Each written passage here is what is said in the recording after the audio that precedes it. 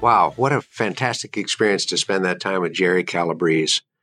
Not only a lifetime of achievement at McDonald's, but a real self-awareness of why he was able to have that kind of an impact. Very few of us have had the situation that he found himself in and his wife, suddenly finding they're pregnant 4 months out of high school, starting college, hoping to play baseball. I mean, it's incredible. And the question that they ask themselves is one of the most important questions any of us can ask. How can we make this work? He relied on some values that obviously have come through time and time again in his career. One of the most important is commitment. They never considered not having the child. Belief in themselves, which enabled them to be immensely adaptable despite the fact they didn't know where the next nickel was going to come from. Family. He said, my parents, my family, they're like teammates. And we all know that when we're raising children, if we can have that direct impact of relatives, particularly grandparents, how powerful it is. And that he grew up with a tremendous work ethic. You definitely get the sense of a person that wasn't looking for handouts, willing to take a couple of jobs on at a time, budgeting very carefully, putting himself through school, and then getting started with a really respected public accounting firm, and then impressing McDonald's and going on from there. Absolutely fantastic. Work and family balance, values. I mean, it's amazing. And I can see why he's able to have an impact that he's having in the community with at-risk youth. He is so centered and so focused on the things that count for him, his own faith, his own desire to give back to the community, his desire to be there for his grandkids and for his kids, his devotion to his parents. I think the really great thing I get from this is, what are the most important things? He mentioned that when people hit a brick wall, one of the things that they've got to back up is just simply say, so why are we even doing this? Why are we in this business? Not from the sense of, we're crazy to be in this business, but let's go back to why are we in this business? Because once we get that straight, we understand our why, as Simon Sinek would put it, then it gives us a renewed sense of energy. And we can then focus on what's not working, why is it not working, how can we fix it, what are the people that we need to help us fix that, which is so good. But Jerry said that whenever he's faced this inevitable challenges that we're all going to face, values, stepping back, assessing the situation, pulling trusted teammates in, such an important thing.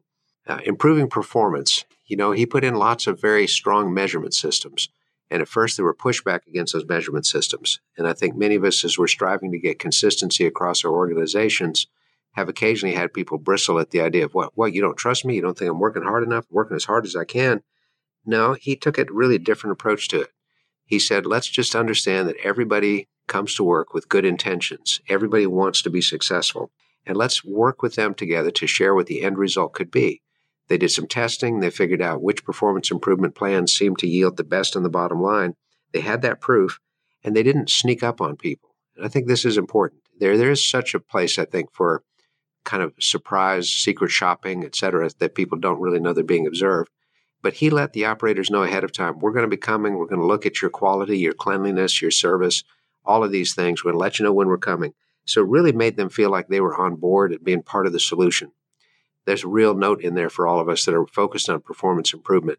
My chairman of the board often says the solution to most problems is within 5 feet of where the problem is discovered. In other words, the people that are right there have the ability to identify that, work with it in such a great way. So Jerry clearly has this, which is so great. He's not afraid to speak his mind. And he says when he does speak his mind, he focuses on values, focuses on doing what's right, and trying to say what's right. Doesn't always win, doesn't always work that way. But he's on record as registering, this is how I feel about this. But I think probably the most important lesson is the one that I had him go back and talk about. When he didn't get a promotion, he actively supported the person that did. And that enabled that person to have the best possible chance to succeed. And clearly, people noticed that. And when that person was not able to succeed, Jerry was then elevated to the position and remains good friends with that person. Makes so much more sense than trying to torpedo somebody's chances, starting back channel conversations, getting gossip triangles going. Doesn't do any good for anything. So supporting those people, and that's a really, really key thing.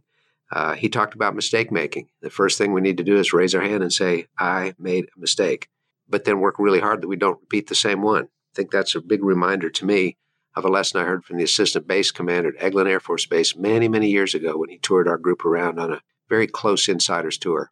And he explained that in their parlance, something is not a mistake unless you do the same wrong thing twice.